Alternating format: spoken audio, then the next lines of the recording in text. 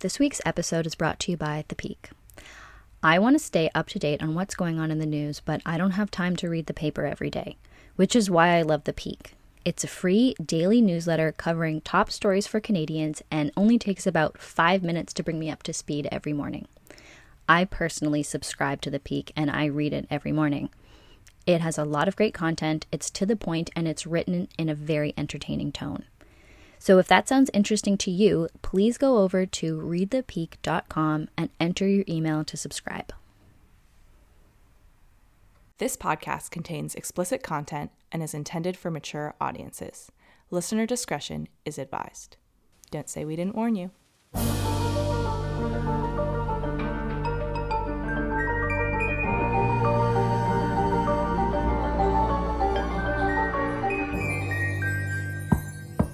Hello, everyone. My name is Madison. And I'm Hannah. And you're listening to Who's Knocking? A true crime podcast. Yeah. We're here. Yeah, so here we are. Got my cider. Yeah, I got my nude. What is that? It is a gin soda. Oh, that sounds really good. Everyone grab a drink. You might need it for this. Yeah, so it's good evening. It's the evening for us. Maybe it's the morning for you. But welcome. We're so happy to have you back. We have a fun, not fun, but a tale for you today. Need a word that's like in between fun and terrifying. Like it's like, what's the word for that? See, I feel like every word that makes it sound good is, I just like, you know, if I were like the family of the victim, I'd be like, fuck you. We need a word that's like bad, like something that's bad, but you think it's interesting. Yeah, it's hard because this content is so like horrifying, but like doing this podcast is so fun to me. It's just interesting. Like it's, yeah.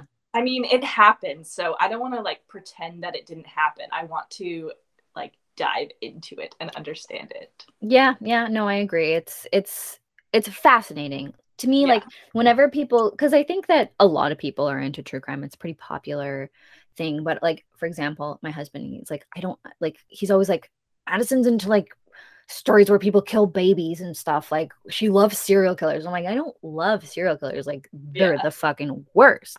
But not Star. You don't love serial killers. Yeah, but like the extremes of the human mind is friggin' fascinating. We're not going to do it, but we're going to be here and talk about it, basically. Yeah. So I'm sure you read the title. I'm not going to tease you about it, but we're talking about Israel Keyes today. And Israel Keyes is fascinating, horrifying, terrible person, scum of the earth. And when we decided to do this podcast, especially with the beginning episodes, I was like, we should do lesser known cases. So just, you know, because Israel Keyes within the true crime community, within, if it is a community, I don't know, but within like the true crime podcast and YouTube world has been done to death. But when I brought up the name, Israel Keyes to Hannah, she didn't know. And that's the reason that I wanted to do Israel Keyes. Because I'm like, okay, well, if I'm going to tell you about this guy, I might as well do it in podcast format. A lot of people, probably other people don't know too, because I feel like that's pretty close to the true crime world. Exactly. So it's interesting because I feel like in like the people who are like, we like true crime, blah blah blah, they're like everybody knows about him, but like he's not a household name. He's not like a Ted Bundy. He's not a John Wayne Gacy or Charles Manson or whatever. I've only heard about him in the last couple years. But he's to me, he's up there in that like terrifying range of serial killers. However, the one thing about his story is it's a little bit less satisfying because there's a lot of loose ends that never got tied. Okay. So I'll like tell you that, but I'll pretty much leave it there. And in terms of rating it,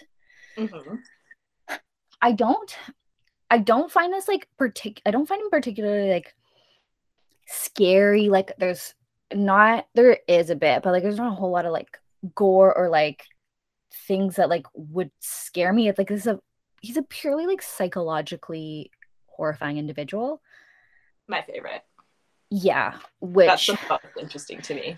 yeah, so it's like, and with this whole rating system, like I always go back to your one on the Anthill kids, because like it literally like kind of scared me.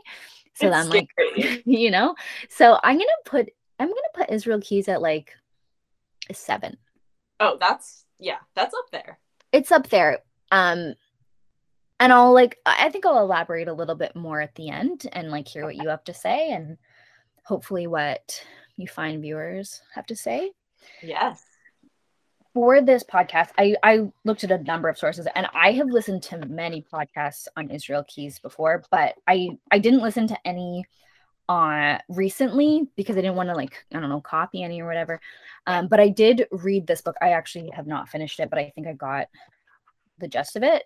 Looks good. It's called The Devil in the Darkness, and it's by J.T. Hunter. I found it to be pretty good and had a lot of information, although there was some conflicting information that I found there that I heard otherwise elsewhere. Not anything crazy, but like the number of kids in his family and stuff. He claims it was 9. Everyone else says 10, so I don't know. But it was helpful, and like just want to shout out J.T. Hunter. Thank you. Shout out. And also, last thing before I start is that I've heard a number of podcasts. So like I've heard people kind of cover like the chronology of this a little bit differently. And I didn't want to like straight up, copy anybody else. So feel free to give feedback, Hannah, you and whoever else, on like how you like things to be told. Like I know some people can't like always start off with the main person they're talking about and their childhood and then go like chronologically. This I'm a little bit jumping back and forwards with and whatever. So any feedback appreciated. Yeah. Please give us feedback. Like I'm always inclined to do the chronological order because I feel like you can kind of basically like give the background and the lead up and kind of like the escalation of how things happen. But at the same time, sometimes things don't really make sense in that order. Like you kind of have to jump around. So exactly. And sometimes that's not the most interesting way to tell the story. Yeah, true. You know what I mean? Like, yeah. Which, it's like, to me, it's like the second season of True Detective.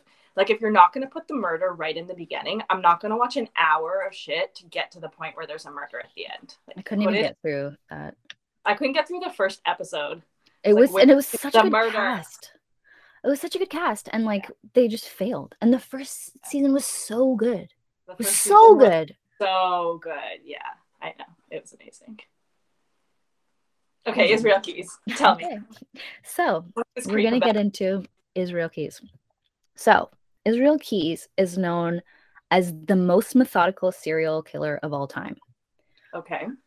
Unsure if I agree with that. It's probably a highly debatable thing, but he was methodical AF, we'll say. Okay. Israel Keys was born in Richmond, Utah on January 7th, 1978 to Heidi and John Jeffrey Keys. Multiple sources claim that he was the second of 10 children born, and this source says he was the first boy of 9 children, so not sure how much that matters, but he had a lot of siblings, and he was up at the top. And he was born to a very religious family. He and his siblings were homeschooled by their parents. And when I say they were very religious, like they were like to the extreme end. Their parents were not only extremely religious, but also anti-government interference, anti-modern medicine, anti-public schools. They lived in an isolated home in the woods with no heat or electricity. Can I ask you, what's the religion? So I will get to that. Okay. So people later described Heidi, the mother, as a harsh woman with a lot of extreme beliefs who switched religions a lot. I think at his birth, they were some sort of like Christian, like close to Amish, but then very quickly they got into Mormonism. And then when Israel was about 5 years old, he and his family moved to an area just north of Coville, Washington. And at the time, they deconverted from Mormonism and they started attending a church that at the time was known as the Ark. And it would later change its name to Our Place Fellowship.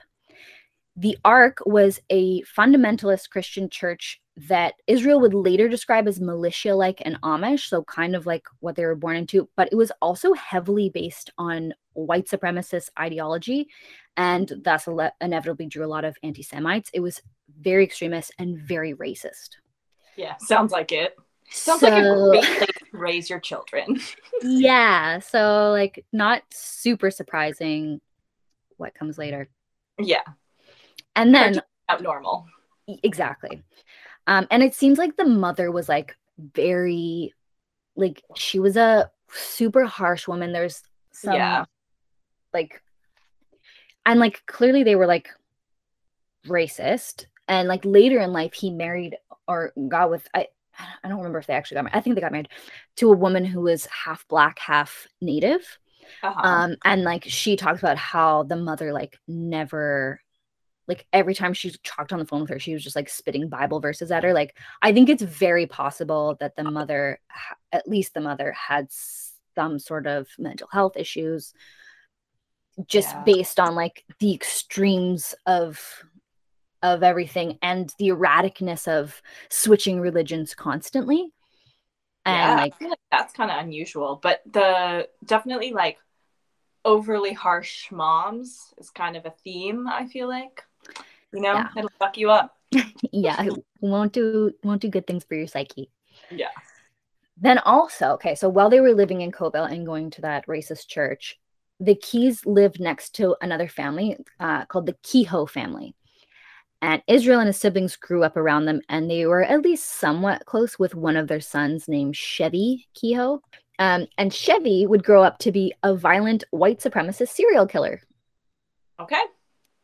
Chevy and his brother Shane committed a bevy of horrific crimes, including murder, robbery, kidnapping, exploding things, and torture. Chevy is now serving 3 life sentences in a maximum security prison. I believe that Chevy killed his whole family. Whoa, we should talk about him. Yeah, well, I was like, okay, I'm not going to go down that rabbit hole because like that's a whole other thing. But like, yeah, he sounds pretty fucked as well. And it seems like he kind of brought his brother into it. And the Keys family grew up right next to them and spent time with them. Yeah, so good start. Next episode, we'll talk about that other guy. Israel would later admit that during his childhood, he was excited by the idea of violence. He spent time torturing animals like cats and dogs for fun, and found the idea of inflicting. Not fun. Yeah, well, he thought it was fun.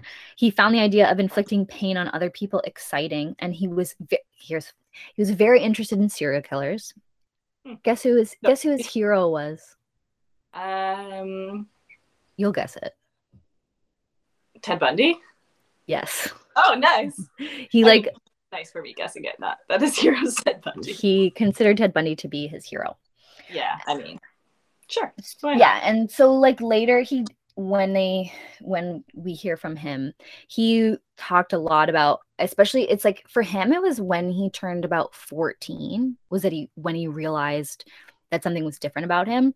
He told this one story about how he would go into the wood, like he brought a bunch of kids into the woods one time. Okay, for people who don't like harm to animals, just fast forward this a little bit. He went into the woods with some other kids, and like he just had guns, I guess. I don't know, you're out in the boonies or whatever. Yeah. And he shot a cat in the stomach, and then the cat just started like circling around the tree and vomiting, and like he was like, LOL, this is hilarious. And like he like looked around at the other kid who was with him, and the kid's like vomiting and like completely traumatized by this, obviously, because it's horrific. Yeah. And he's like, oh, true. And then the kid went and told his parents, and then those parents talked to his parents, and like he's like, that's when kids stop going in the woods with me. Yeah. I wouldn't go either. This is like Lord Voldemort as a child. Yeah, like he's literally the devil. Horrible. That's fucked. Imagine taking a good time with your friends. Is that like at 14 too? That's young, right? I mean, I think any age it's fucked up to be shooting cats, but yeah, that's pretty young. And I'm sure like there was more that led up to that, and like horrible things he would do to animals, and it's like, but that's when he realized that that's when he had his moment of realization that like, oh, I'm the weird one for enjoying this. you know? Well, good that he realized, I guess. Yeah. And so I think that's when he was like, oh, true. This is the side of myself that I have to hide, and I will portray a different person to other people. I bet it was normal in his family then, because I feel like when you like, I've had those moments as a kid, like nothing like killing cats or anything, but moments where you're like, oh, other families don't do that. Like when you kind of grow up with stuff, you know what I mean? I feel like it's for sure. And I think fundamentalist values are very like disciplinary. And I think that's part of it, but I think there was also another story about how he like killed his sister's cat, and it's like I don't think like it was that, like none of the rest of his family killed anything or anyone. True. But yeah. They were like super harsh. Right. That is interesting. He had 8 or 9 siblings, but he was the one who kind of like turned that route. Yeah. And like that we know of. I don't know. True.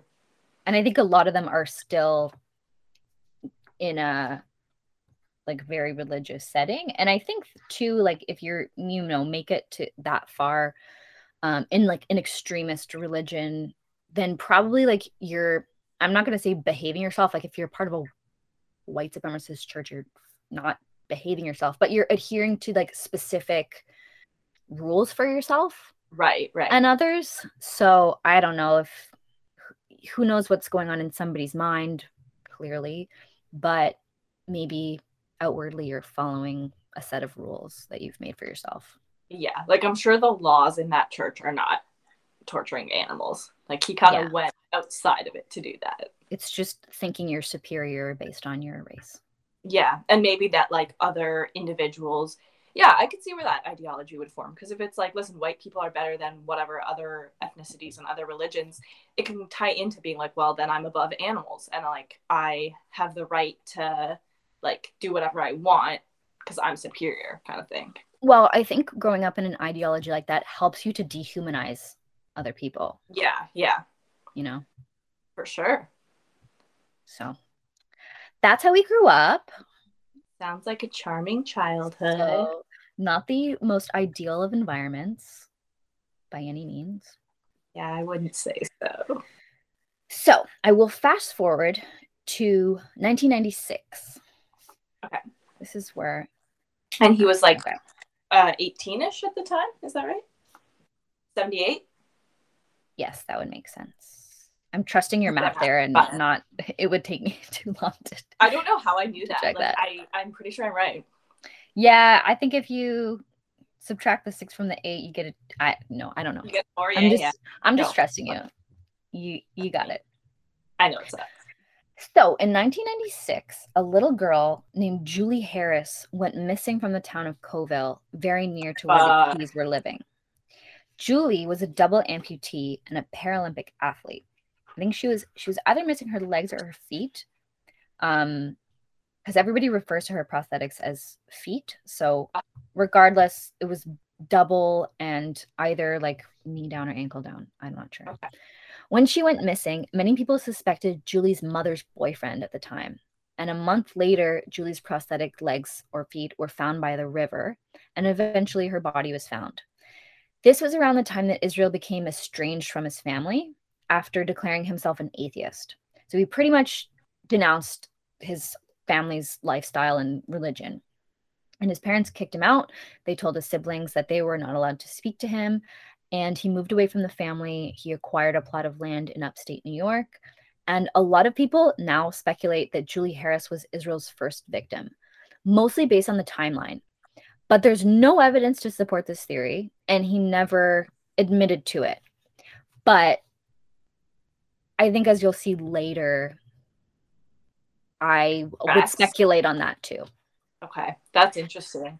So, like, how fucked is that? That this is such a fucked up thing. Like, I don't even want to skip over it. His family, when he becomes an atheist, they tell all his siblings not to talk to him. Like, they totally shun him. Like that, I know. I forget what it was. I don't want to like say the wrong religion that does this, but I know there's another religion that does this. I think you might be thinking about the Westboro Baptist Church.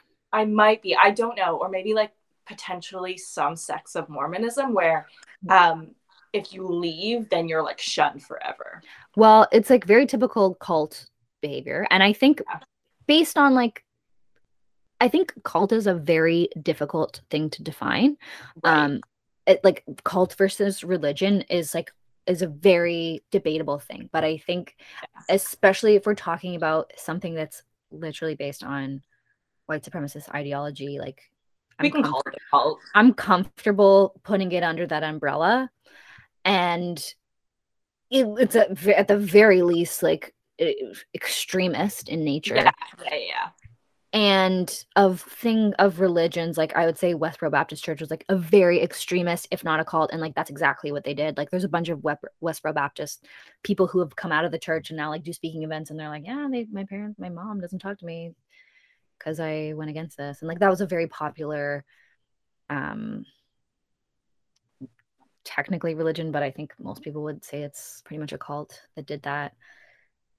Yeah, I don't know of any of the like huge religions that do that, but exactly. I don't think most religions would. But even like with the word cult, it is interesting because I know in like ancient cultures, I remember reading about like ancient Egypt, there's like cults of certain things, but it's like kind of a good thing, like where they worship a certain god or they worship like a certain like type of lifestyle, like, you know, farming or whatever, where there's like a religious aspect into it. So I feel like it's like can be a good thing in a way. Like it's not necessarily a bad thing to be a part of like wherein you're out kind of group, if that group maybe does something good or the individuals, and or if they're not like, you know, sorry white supremacists, can't support you, but you know. Yeah, it's I think the term cult has been like very stigmatized. I think now, like in our day and age, exactly in our day and age, when you say cult, you think of the Manson family. So I was interesting. I bought a book a couple years back about cults. It was like a study of cults, and they're like, so in this academic paper, like we are using the term new religious movements when we talk about cults. I remember that book. That's a good book. What's it called? Is it just called Cult? Cults in Context. Yeah, that is a really good book. Oh, I want to buy a copy of that. Shut up. I didn't finish it. You can borrow it. It's on my shelf, I think. Okay, cool. I want to. Okay, so that girl disappeared. Julie, was her name Julie? Julie Harris, yes. And so to this day, we don't know if that's what he did, but it would make sense as a starting point, although it would not have been, it would have been pretty much a starting point. Shortly after purchasing this land in New York, at about age 18, Israel moved to a very small town called Maupin, Oregon. Mm-hmm. And that was about 2 hours outside of Portland, for reference. And this is where his first admitted crime took place. According to Israel, it was a very hot afternoon, and he noticed a group of 3 teens tubing on a lake. Oh, God. He watched them like a lion stalking his prey. My best line. He waited until one of the girls was separated from the group, and then he made his move. The girl was approximately between the ages of 14 and 18. He grabbed her, he brought her to a secluded location, he sexually assaulted her, and then he let her go when he took off. What the fuck? So, like, I don't know if he's claiming that this is his first crime. I think that's what he is.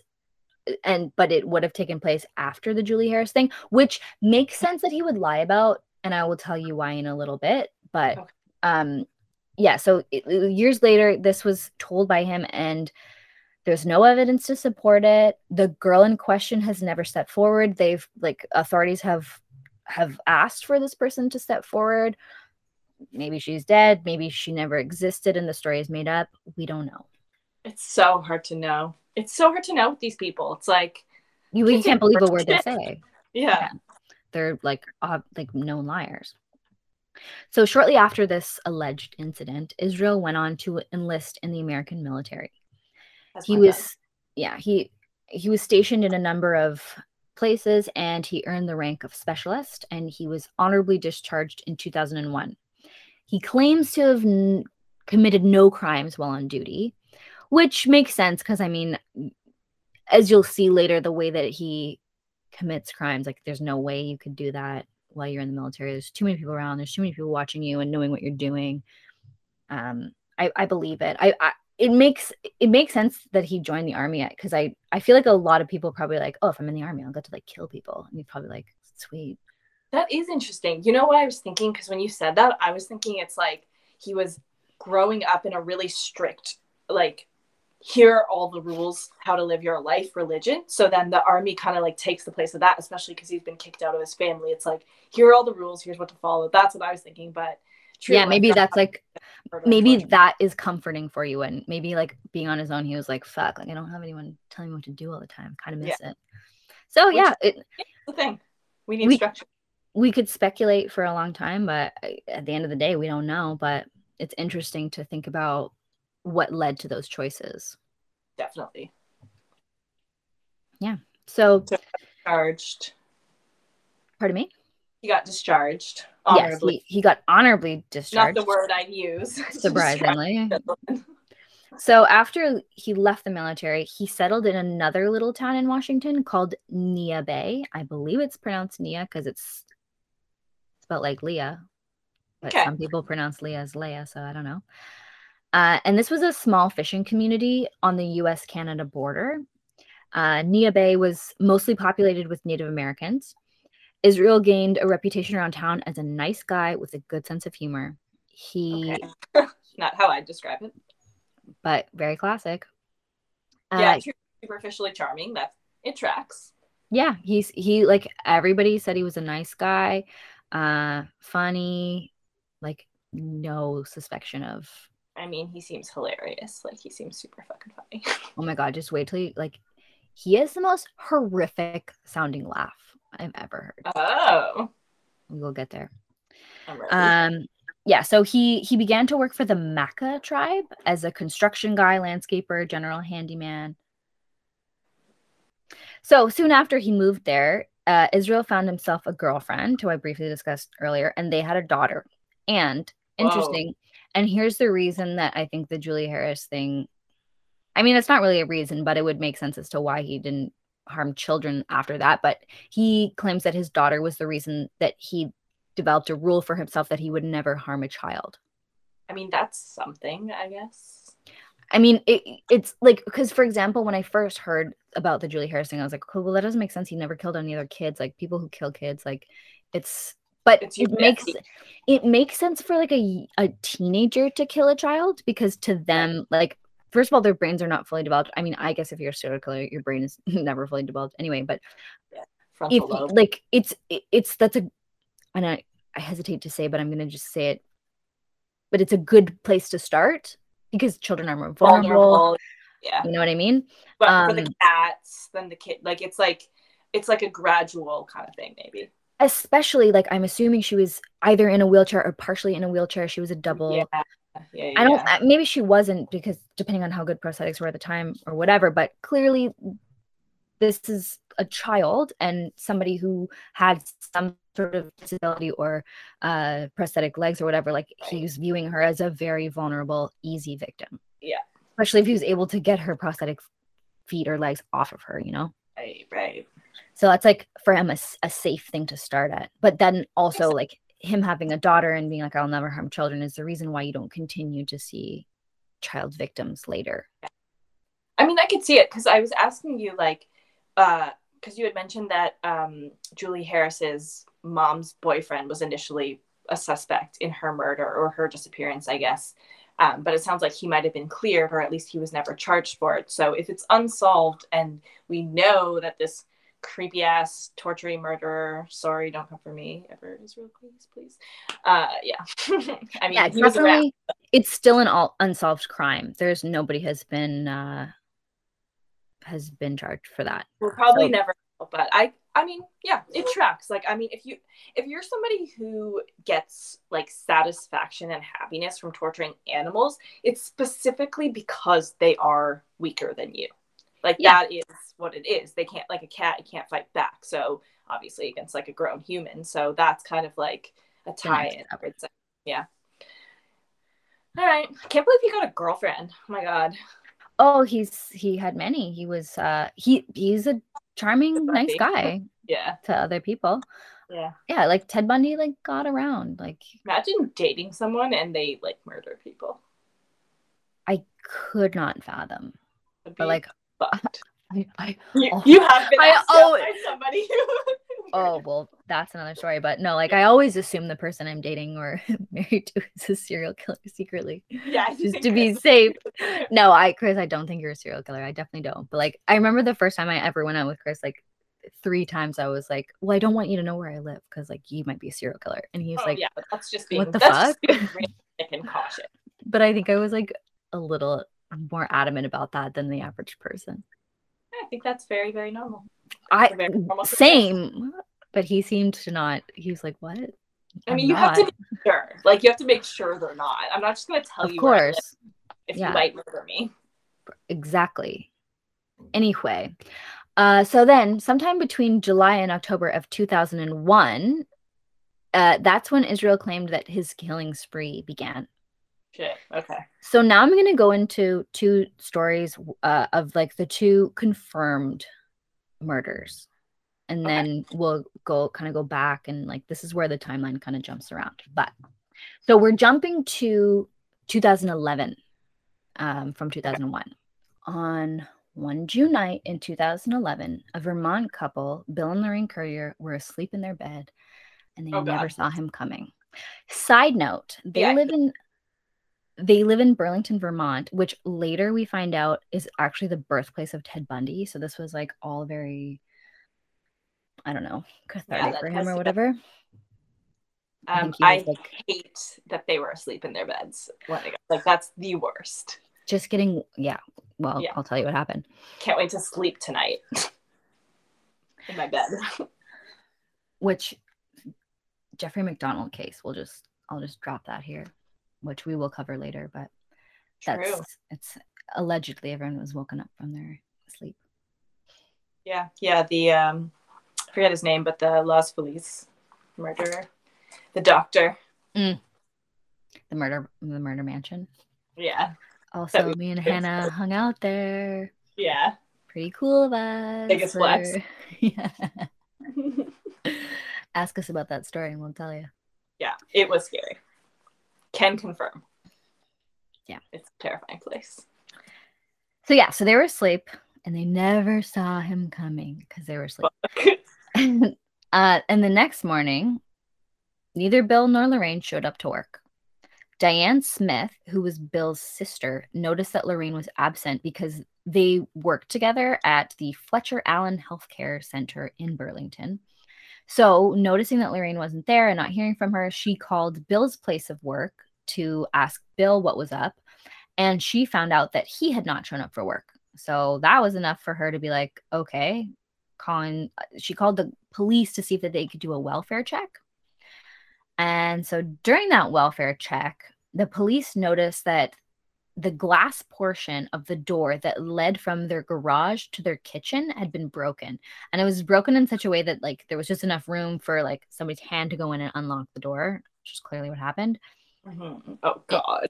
Inside the house, nothing really appeared to be out of place. There was no sign of struggle, but the Curriers were not there. Bill's diabetes medication was sitting out in the kitchen.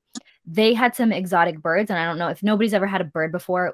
Generally, I don't know if it's with every type of bird, but my mother has had an exotic bird before. It was the worst. Why? Because it dive bombed at you? No, it would just never shut up ever. Ever. So anyway, maybe you would have gotten along with Chico. I know. Sounds like a cool bird. I don't know. No, he was the So anyway, when you put a bird to bed at night, you put a cover over their cage. And so it was like the middle of the day and the covers were still on their birds, which was unusual. There was a revolver missing. I don't know how they knew that the revolver was missing, but it was. And the police also noticed that a phone line had been cut. Oh, fuck. So after doing extensive analysis of the home, the going theory was that they had been abducted during the night. And that was true, turns out. The hope was that the couple were still alive, but most of them knew that was unlikely. The investigators ended up finding the Currier's car abandoned about 5 minutes from their home, and there was not much forensically besides a piece of glass that they found to be from that door. So they knew that the door had been broken before the car had been taken. Right. Yeah. And they also had an eyewitness statement that said that a lone white male was driving the courier's car, but they only had a very vague description to go on. So it wasn't super helpful, but it did, make sense with the abduction theory. Right. After about 3 months of searches and discussions with the FBI and public pleas from the couple's family, there was no sign of Bill and Lorraine, and there was little, if anything, to go on at all. On February 1st of 2012, in Anchorage, Alaska, which is where Israel lived, Samantha Koenig was working the evening shift at this little coffee stand. So it was like an outdoor, like standalone, like for her, like it was indoor because like this is Alaska, it's February. But like it's the kind of thing where you like just walk up and it's like a stand. Okay. So it's not like in a building, you know what I mean? Yeah. Yeah, so she was working in a little coffee stand, and it was located in the parking lot of the Alaska Club, and there was an IHOP and a Home Depot nearby. It was about 7:30 p.m., and Samantha was unaware of the lone man in a white Chevy Silverado parked in the Home Depot parking lot. His front license plate had been removed along with all the other identifying items of his car. So like he had like this rack on the top of his car that he would usually have, and I don't know what else, other little identifying things, but he taken them all off, and there was snow covering most of the back plates. Samantha had only just started as a barista at the Common Grounds espresso stand 1 month ago, but so far she'd been excelling. She had a very loyal group of regulars who enjoyed briefly visiting with her. She was a beautiful 18-year-old. Samantha was outgoing and charming, and she was really liking getting to know her customers. That evening, Samantha had no idea that the lone man in the white pickup truck was there for a very nefarious and a specific purpose. She was unaware that the man... Why else would he be there? Well, some people just drive and park and like go on about their day and like don't try to kill people. But yeah, she was unaware that this man had staked out the coffee stand before, that he had walked by many times, noting the busy hours, the common times of foot traffic. She didn't know that this man had chosen the stand for its somewhat isolated location, its lone attendant, and its late hours.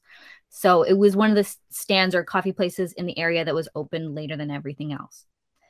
This man... job at anything like that. Well, yeah, and we'll see here. I never go anywhere alone ever again. Fuck this. Yeah, well, it's like if you're not confident that you can like take down some, and even like it's not even just like small women like us, like it's more likely, like it's the less you can defend yourself against. But like if someone's got a gun, like you're just screwed. That's true. Yeah. I have dogs, so I always just hope like they're gonna well, like attack, right? I just cannot think of any serial killer who would be like driving around looking for a victim and be like, oh, the girl with 3 pit bulls, like let's pick her. Yeah, exactly. Like there's no way. Don't fuck with me. Exactly. That's the reason I have pit bulls. Yeah, exactly. Yeah, so this man had a plan. Although not a complete one, he knew that he at least intended to rob the stand, but if everything was just right, and he hoped it would be, abduction, rape, and murder were also on the table. Wow, sounds like a great night. Such a fun plan. Like fun Friday night plans. That's horrible, but yes. Yeah, that's fucked. He does sound methodical, Madison. He took the rack off his car. He took the front license plate off. Like, that is very premeditated. Oh, girl, just fucking wait for his meticulousness. This is a meticulous ass man. He is so meticulous, so methodical. Oh, God. At about 7 p.m. that night, Samantha received a call from her father to check in. This is something he did during all of her shifts. Her and her father had a very close relationship. Her mother was not really in the picture anymore. It's just her and her father. And interesting too, it will be explained further, but her boyfriend, it was in the home. She lived with her father and her boyfriend. Initially, her father was like, no, I don't want your boyfriend to live with you. But like everyone's like, she had her father wrapped around her finger. Like her and her father had a very close relationship, and she generally was able to like swing what she wanted, and it was all good. And eventually when the boyfriend started living with them, the dad became very close with him, and it was a good little household, little bit unorthodox, but they were great, you know? That's so fucking tragic too. Oh, it's horrifying. So initially, and this is it's so sad to hear this, especially like from a parental point of view, but initially James, the father, he didn't want his daughter to take the job at the coffee stand. He was super protective of her, and he did not think it was safe for her to be working alone at a coffee stand in the dark, which, you know, this is Alaska in February, so it's freezing and it's dark. Yeah. But Samantha had been so excited about the job that she wore him down, and she took it and was thriving, basically. So this was at about 7:55 that evening. Samantha was cleaning up and starting to shut down, and a man appeared in the window and asked for an Americano. Samantha began making the order, and just as she turned around to give it to him, he pulled a gun on her. And mind you, just for anyone who's interested, all the security footage is on YouTube. You can see this whole thing that I'm about to tell you go down. He pulled a gun on her and he told her that this is a robbery, and he ordered her to turn off the lights. She complied, and so sad. She was, I can only assume she was so nervous and scared that she didn't even press the panic button that was located just inches from the light switch. Oh, fuck, there was a panic button. Yeah, it seems like the people who owned the stand were like, they were like, this is a dangerous thing. Like, we care about the employees. A lot of them are women. Like, they thought that something like this could happen and put a panic button in for the specific reason. And there was nothing. Sorry? What does the panic button do? Like, it calls the police? I believe it calls the police, yeah. Or Okay. alerts the emergency services. Right. A lot of places have this, like banks and stuff. It's a common thing to have. I don't know how common it is in like little like indie like owner operated stands like this, but there was a panic button and she didn't press it. And like you can see, like she definitely probably could have had the opportunity to slyly do it, but like I'm sure many people in that scenario are just so nervous. Yeah, and especially in shock. Yeah, and if you think you're being robbed, a lot of the times it's probably even like instead of like maybe pressing it and like thinking that they might see you do that, you're like, okay, I'll just give them the money and like do what they want and they'll go away. Yeah. Unfortunately, this is not one of those situations. Okay. So she complied completely. She warned the man and said that her father was on her way to pick her up and that there was a security camera capturing everything, but he remained undeterred. He slipped through the window into the stand, and the man ordered Samantha to get onto her knees and face away from him. And mind you, as I said, the light was off. When she did, he zip-tied her hands. He shoved a bunch of napkins into her mouth to gag her, and he led her out of the stand to his van. Oh, fuck.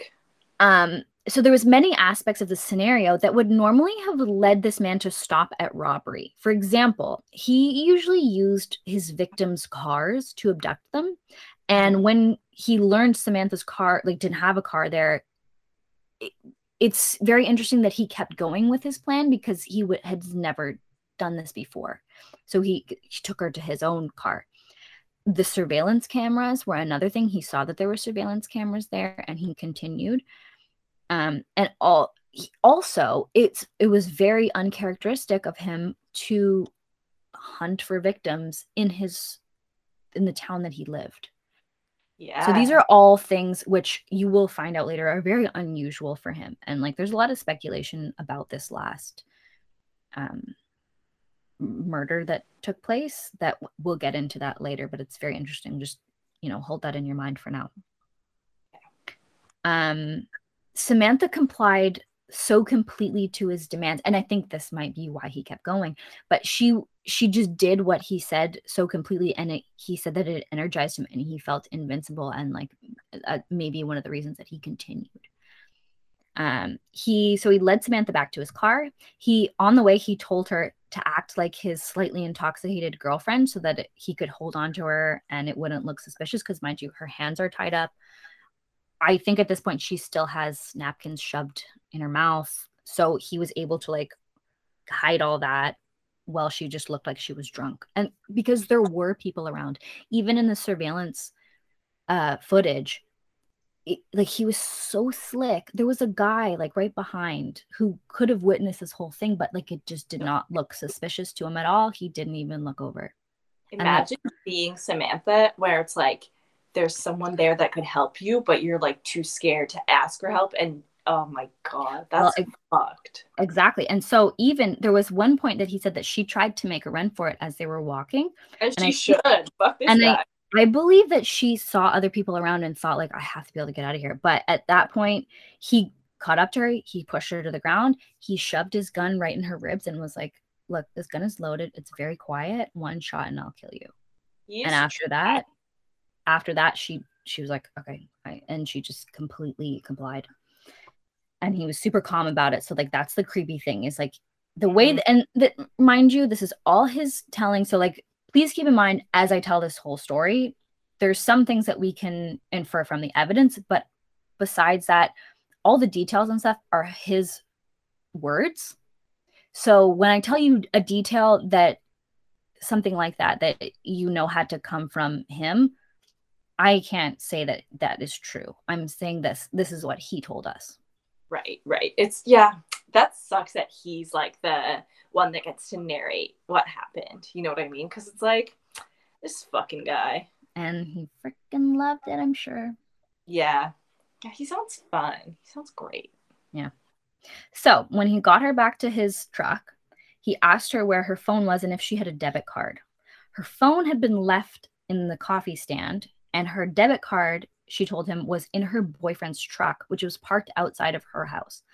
So this man told Samantha that he was going to ask for a ransom from her family. And Samantha warned him that they didn't have any money, but she also seemed kind of relieved, and we're assuming it's because she knew that her dad would do anything to get her back. Like, she had a family that super cared about her. So, like, if this was just about ransom, like, they could figure it out, whatever. So she seemed a bit relieved by this. Mm-hmm. And so it seemed like there was some sort of hope that this guy just wanted money.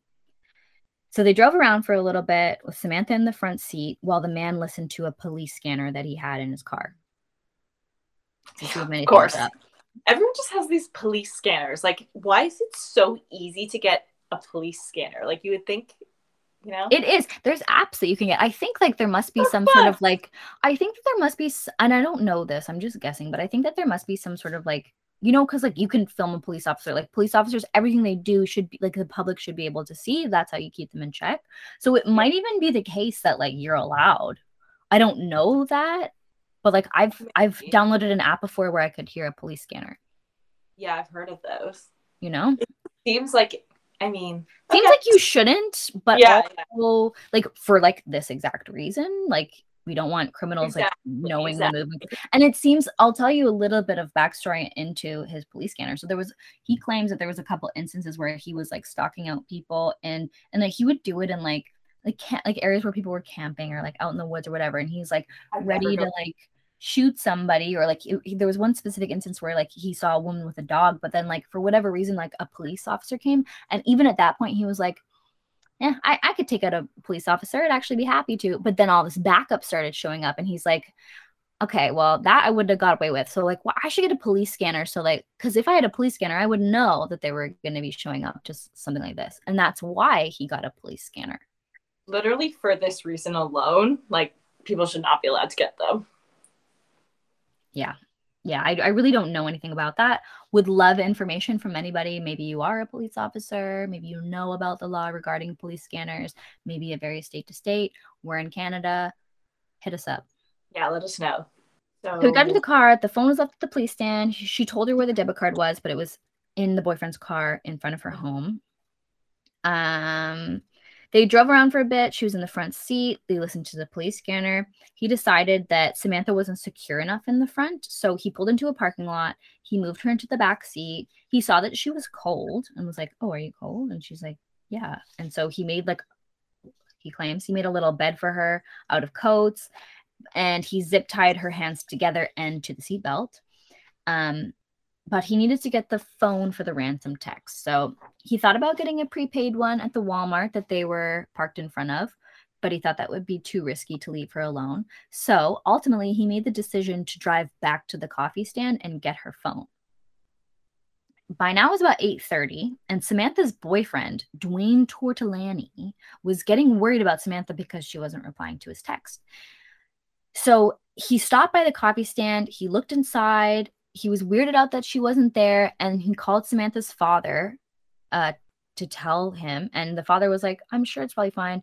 And then the boyfriend, Dwayne, went back to his job because he was working in a restaurant. So the scenario there was that usually, like, I think him and Samantha kind of shared the truck, and that night she let him take it, and she was like, "Don't worry, I'll get my cousin to pick me up." And Dwayne was like, "Okay, this cousin's super unreliable. I don't think he's gonna pick her up." So when he was at work, he was working in the kitchen, so he's working later hours. And so during his shift, he asked his boss if he could just run out and go pick her up and bring her home, because he just assumed that the cousin was not going to do that. And so when he got there, she was gone. And she was not there, and he was super weirded out by it. And he kept trying to like tell the dad and be like, something's not right here. And the dad was like, "I'm sure it's probably fine. Just wait." Oh, The worst. so sad. So it was about 11 p.m. when the man and Samantha came back to the coffee stand to get her phone. He walked right in. The door was still unlocked, and he grabbed her phone and keys, and he also tidied up a little bit so that it wouldn't look suspicious. When he got back to his truck, Samantha was still lying in the back. He took her phone and he sent a message to her boyfriend telling him that she was mad and that she needed some time alone, and that he wasn't going to hear from her until she came back. Which was a text message that made him super suspicious as well. Yeah, it's very suspicious.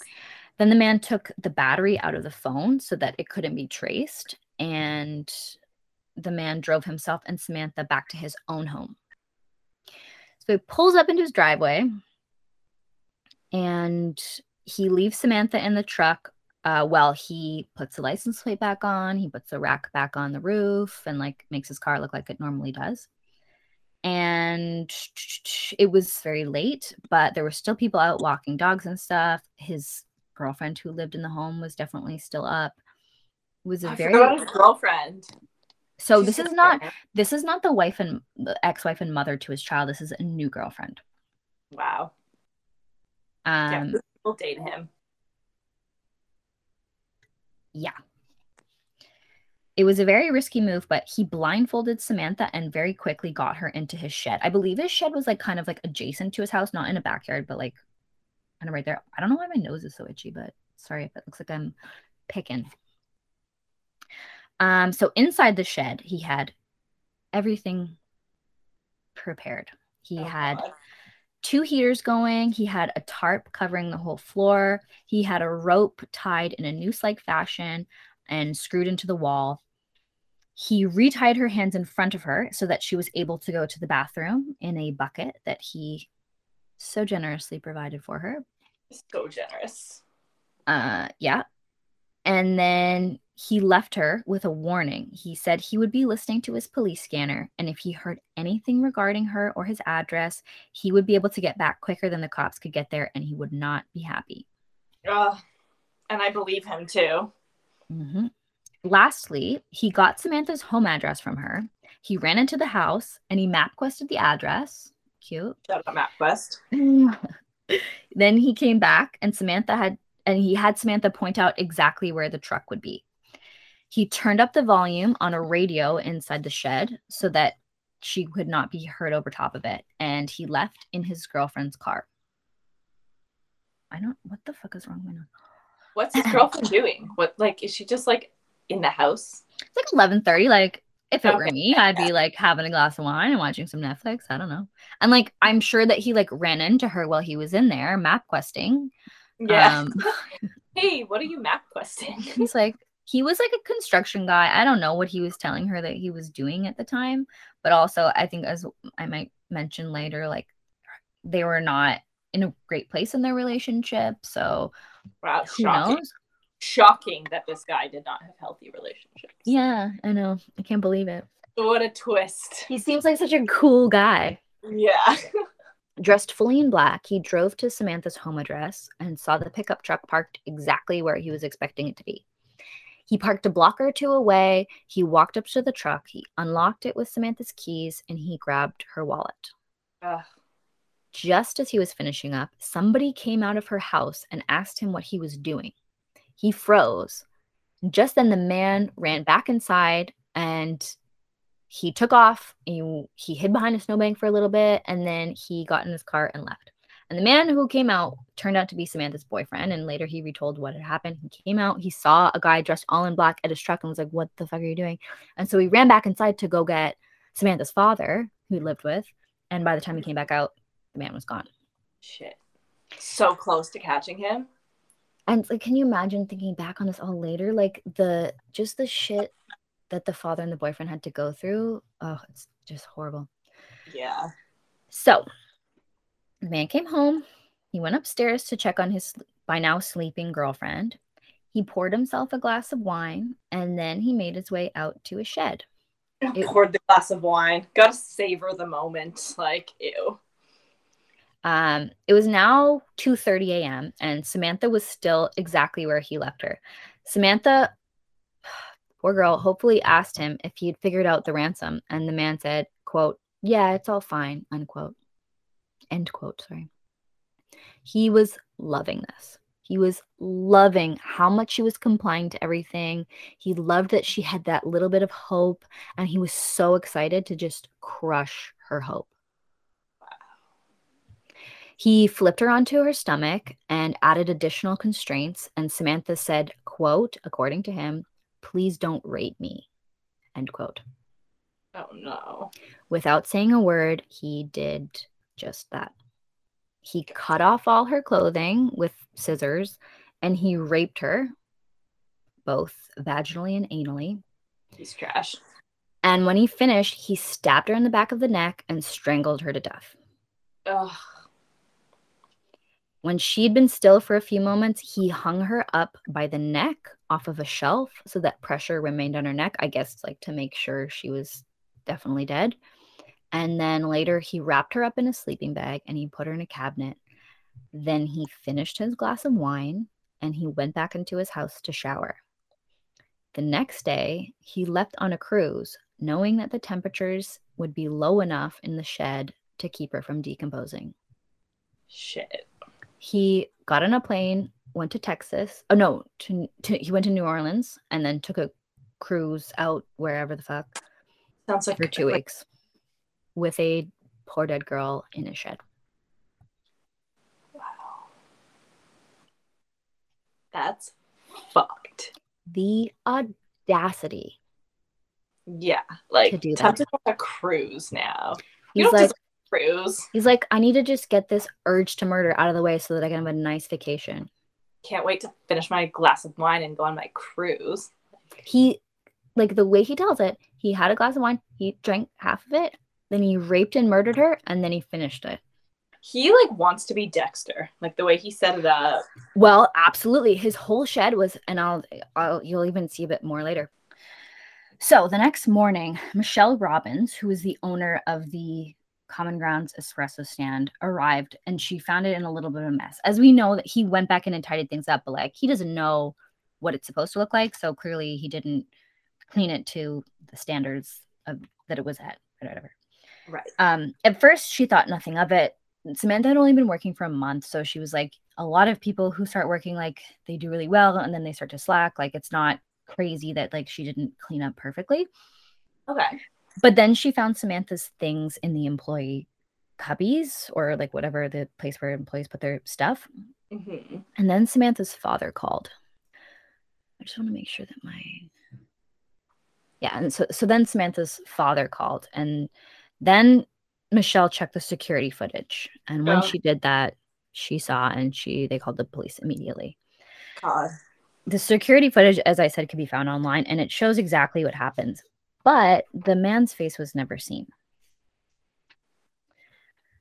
So at this point, the police dedicated a really large task force to Samantha's abduction. I mean, in context, compared to whatever they had, this is a smaller town in Alaska. Mm-hmm. I'm assuming they did not have the biggest police force out there. I don't know if Anchorage is such a small town, but I'm assuming that it is. I think please feel free to correct me. Yeah, shout out. Alaska's awesome. I know. I really want to visit Alaska, actually. Bears. Yeah. Samantha's boyfriend and father were beside themselves with worry, obviously. They were both questioned heavily and eventually ruled out as suspects. And Samantha's father, James, announced a $12,500 reward at the time. During this time, the man was finishing up his cruise. He then flew to Texas, rented a car, set 2 houses on fire as a distraction for the police, then robbed a bank. And after that, fuck? So he was really big into robbing banks. He would go to little small towns and meticulously or methodically rob a bank, like at gunpoint. And then what he would do is he would take off calmly and pull into a gas station and watch all the cops go to the scene and then just saunter on out. That's fucked. But see, like, that is very movie-like to me. Like, I'm picturing like the beginning of The Dark Knight with like all the different masked guys going into the bank. Like, that's like, I mean, it's not murder, you know what I mean? Like, that's kind of epic. I wouldn't rob a bank, but okay, I get that. So he's in Texas, set a couple houses on fire, robbed the bank, and then he returned the rental car and he flew home. When he got home, he retired to a shed to find Samantha frozen solid, just as planned. Remember, we're in Alaska in February, so it's cold. Right. Yeah. There was blood from her stab wounds that had seeped into the floor. So he tore up those pieces of floor and he threw them in his fireplace with the rest of her items. The items that he didn't want to keep. There was a couple that he kept. Once he had finished mopping up the floor with bleach, he got out a table and he put Samantha's semi-thawed body on top so that he could rape her corpse. Gross. So fucking gross. Ew. On February 24th, 2012, so this is now 24 days after she's gone, Samantha's boyfriend, Dwayne, received a text message from Samantha's phone number. It read, quote, with absolutely no punctuation. Okay. It read, quote, Connor Park sign under Albert, ain't she purty, end quote. That was the text he received from her phone. He immediately showed it to James, and the two of them rushed over to, so Connor Park was a dog park. They rushed to the dog park, and on the board, there was a board for like people advertising, whatever. And there was a poster for a missing dog named Albert. And behind that was the ransom note asking for $30,000. And attached to the ransom note was a Polaroid photo of Samantha with a newspaper held up in front of her from February 13th. Oh, it's so creepy. The note asked that the $30,000 be deposited into Samantha's Visa debit account, which is the card that he had in his possession. Ugh. It stated that he would be making small withdrawals in different states, and also noted that Samantha was in another state and she'd almost gotten away twice. Samantha's father, James, was relieved to see a photo of his daughter alive, but he noted that her skin was paler than usual and that her hair seemed to be very wet or greasy. But he didn't think too much of it because he was happy to see her alive. It's a creepy photo. The photo's scary. Oh, just you wait. I'm creeped out already. Are we gonna have the photo? It's really creepy. I don't know. We'll have to discuss that. It's very available online. You just type in Samantha Koenig ransom photo. Unfortunately for James, Samantha was not alive, as we know. The Polaroid's photo was taken after Samantha's captor took a trip to Walmart for makeup. He spent hours trying to get her makeup just right, and then he sewed her eyelids open, held up a current newspaper in front of her, and took a photo. Yeah, you can tell she's dead in the picture. She is absolutely dead in that photo. It's so creepy. And look at the difference of the photo of like the first photo I sent you and that one. Like, she looks like a different person. Yeah. And mind you, it's a Polaroid photo, so like it's a shitty photo, and like to me, I'd be like, something is wrong. Like look around her mouth. Like, and he claims that he spent like 3 hours trying to get her makeup right. And like, mind you, he's a guy, he doesn't know how to use makeup, I'm assuming.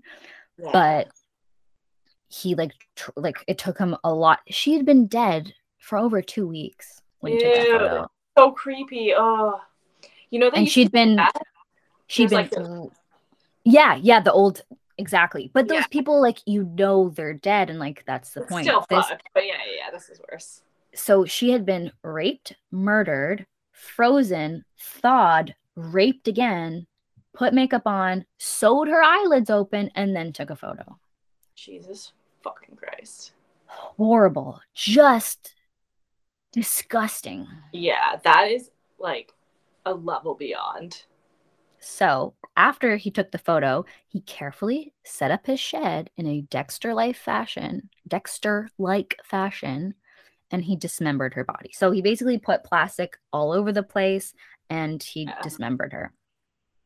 And then he very meticulously, he like got rid. So he typed the ransom note on a typewriter. He got rid of the typewriter. He obviously wore gloves and everything for the note. He took the table that he used. He burned that. He like got rid of everything. Why did he was he just doing this to like torture the dad and husband or the dad and boyfriend? He got the money. They gave him the ransom money, and it was not super. I think that so later we'll get into theories about like, I don't know why my nose is so itchy, about why this went the way that it did, especially compared to his alleged previous murders. But I think he knew, and you'll see he very nearly got away with taking all the money. And like he robbed people constantly and allegedly killed people. So it's not a crazy plan, but he did make a lot of mistakes, which led to his capture. Yeah, like the ransom thing is risky because it's like, obviously, like, you know, they could get the police to watch the drop-off location, or they could, like, there's a lot of like things, or like they could put a tracker in it or something, or like fake bills or whatever. So there's a lot of, yeah, that's fucked. All those questions will be answered. All right. So the man still like reeling from the photo. It's that the photo is the most fucked up thing. He got a sewing kit and sewed her eyelids open. Oh, I hate that. Okay, moving on. So the man flew from Anchorage to Las Vegas. He rented a white Ford Focus and he drove to Dallas, Texas. On March 7th, he drove to Arizona. He stopped in a small town called Willcox and pulled up near an ATM. He was wearing several layers of clothing to make him look like he had a bigger build or was overweight or whatever. And he was wearing a Scream mask. Just a casual Scream mask. And they know this because there's security footage. He pulled $400 out of Samantha's account, and about 90 minutes later, he pulled out $400 in an ATM in Mexico. The FBI was obviously monitoring the debit card, but at the time, they would get notifications about the withdrawals, but like by the time they would get the notification, he'd be gone, obviously. But what they did get was his vehicle, because at one of the ATMs, he parked within range of the cameras, which I'm sure he didn't know that he did, but they were able to see his vehicle. Seems so risky. So risky. But, you know, at the end of the day, if you've been doing this for years and years and years, like you start to take more risks and think that you're invincible. Yeah. You know? Yeah. On March 9th, 2012, the man pulled $480 out of an ATM at the Houston Community Bank in Humble City, Texas, which is a cute name for a town. Cute. That's cute. While he was in town, he stopped at an Avis car rental place to get a new car. So for the purpose of like changing his vehicle. And here's where things started to go really wrong for him, because the only car they had available was the exact same make and model of the car that he was already driving. So random. Okay. LOL is what I wrote. That is like, what are the chances? They're like, oh, all we have is what you already have. And he's like, okay, and took it. 2 days later, he drove to Grand Prairie, Texas to attend his sister's wedding. So I think, first of all, to attend his sister's wedding, that is so fucked up.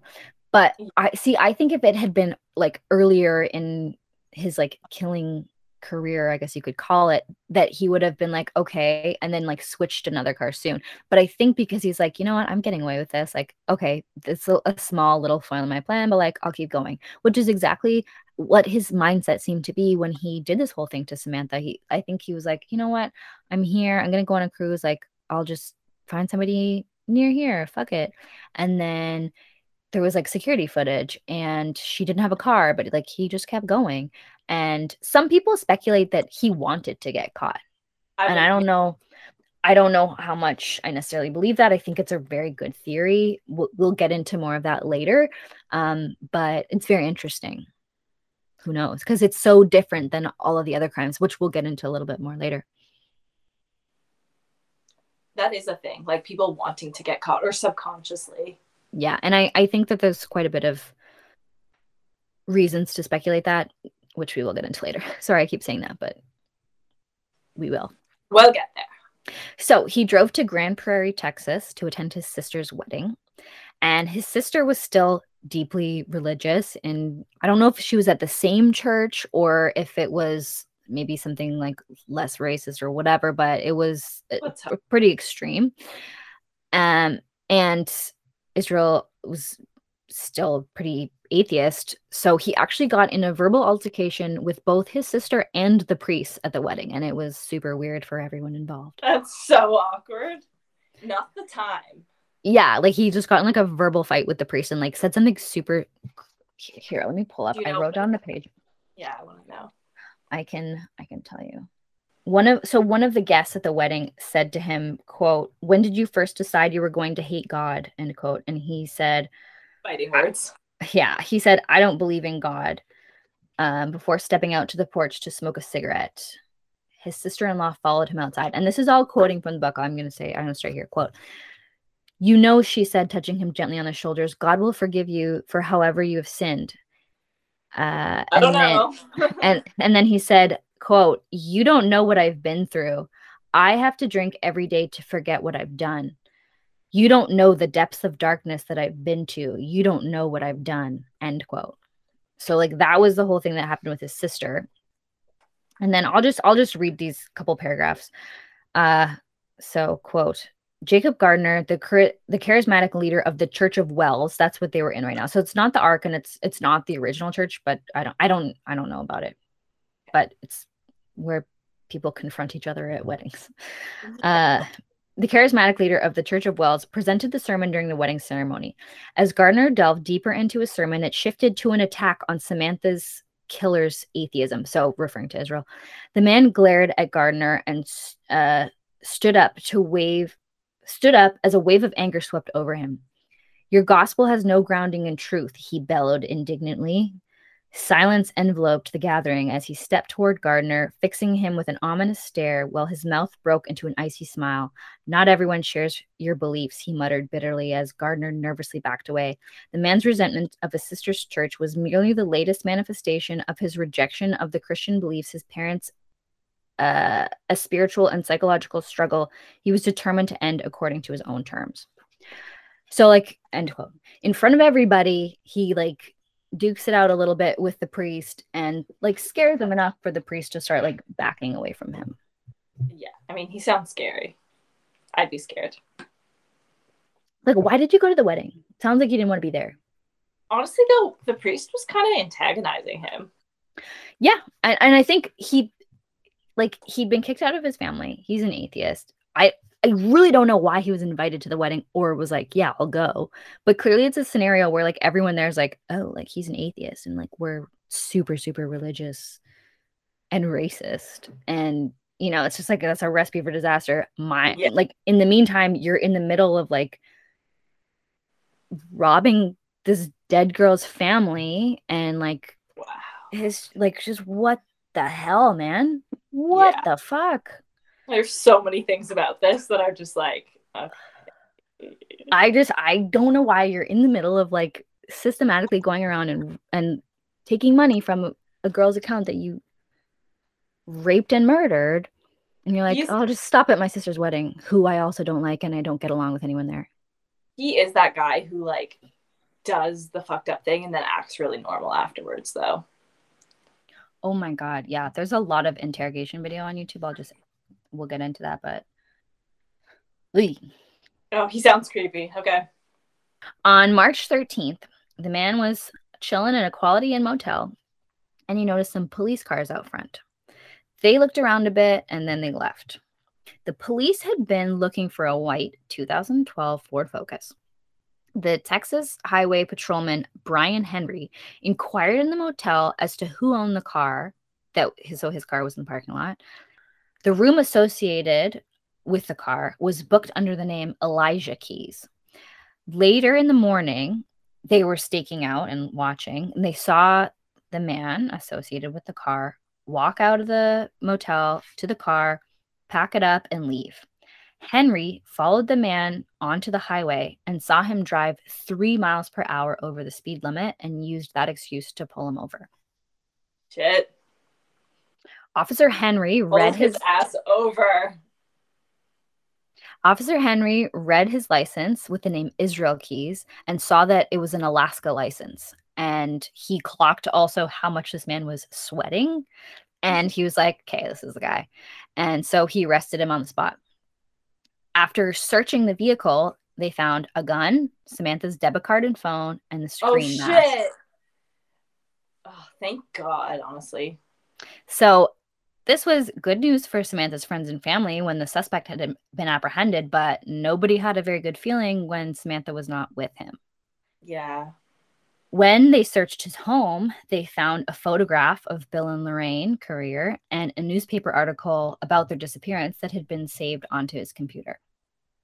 Oh my God. So that's where we're going to leave it for now. And I will continue this and we will do part 2 next.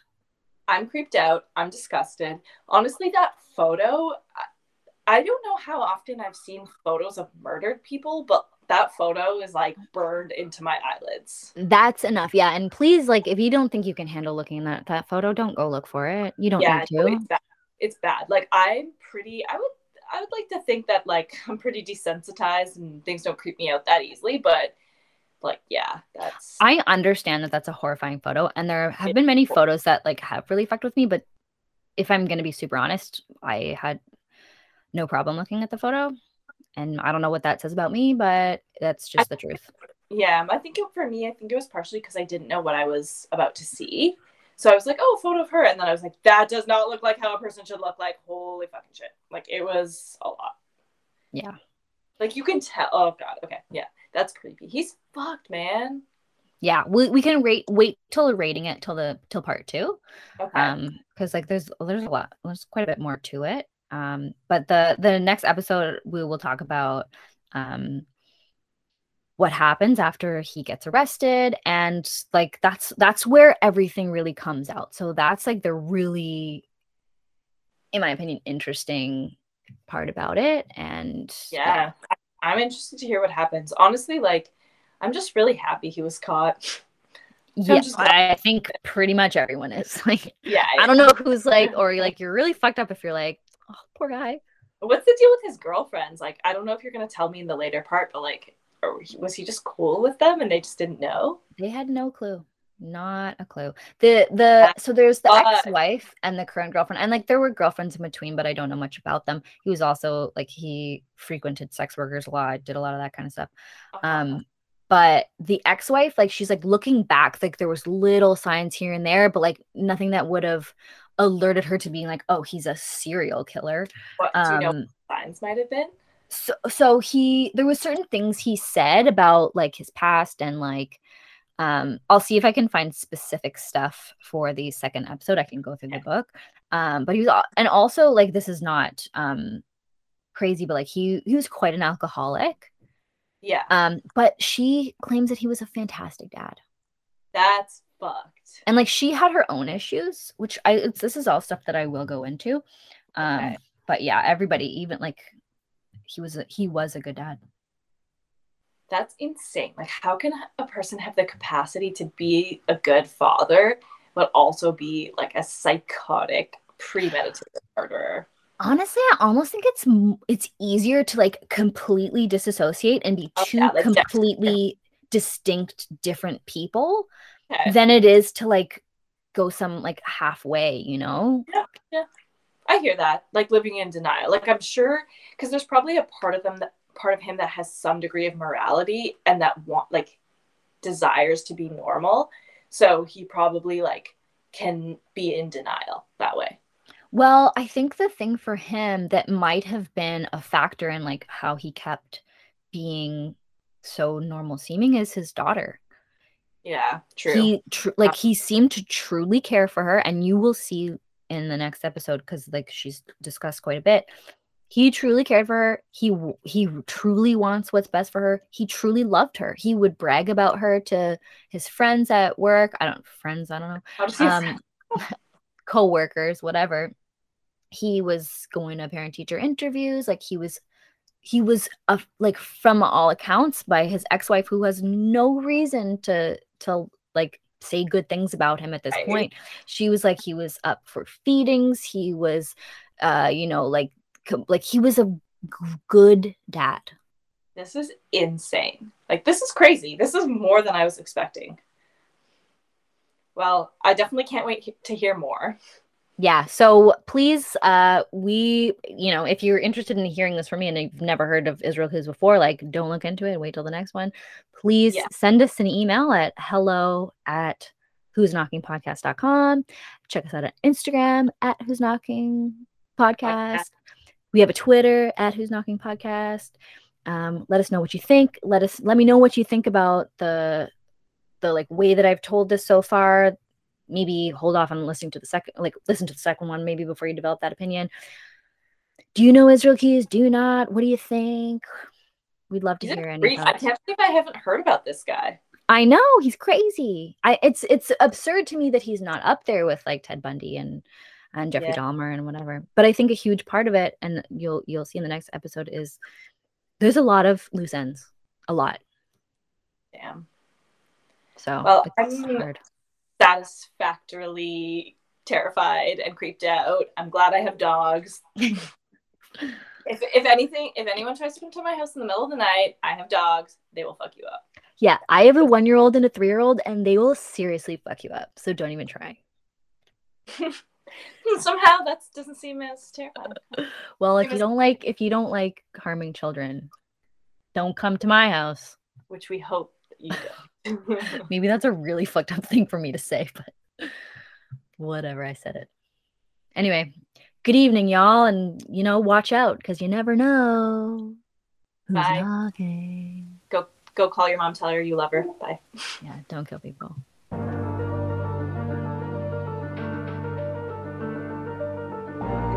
This podcast is produced in collaboration with Lost Line Media. Artwork by August Digital. Music by Matthew Cook.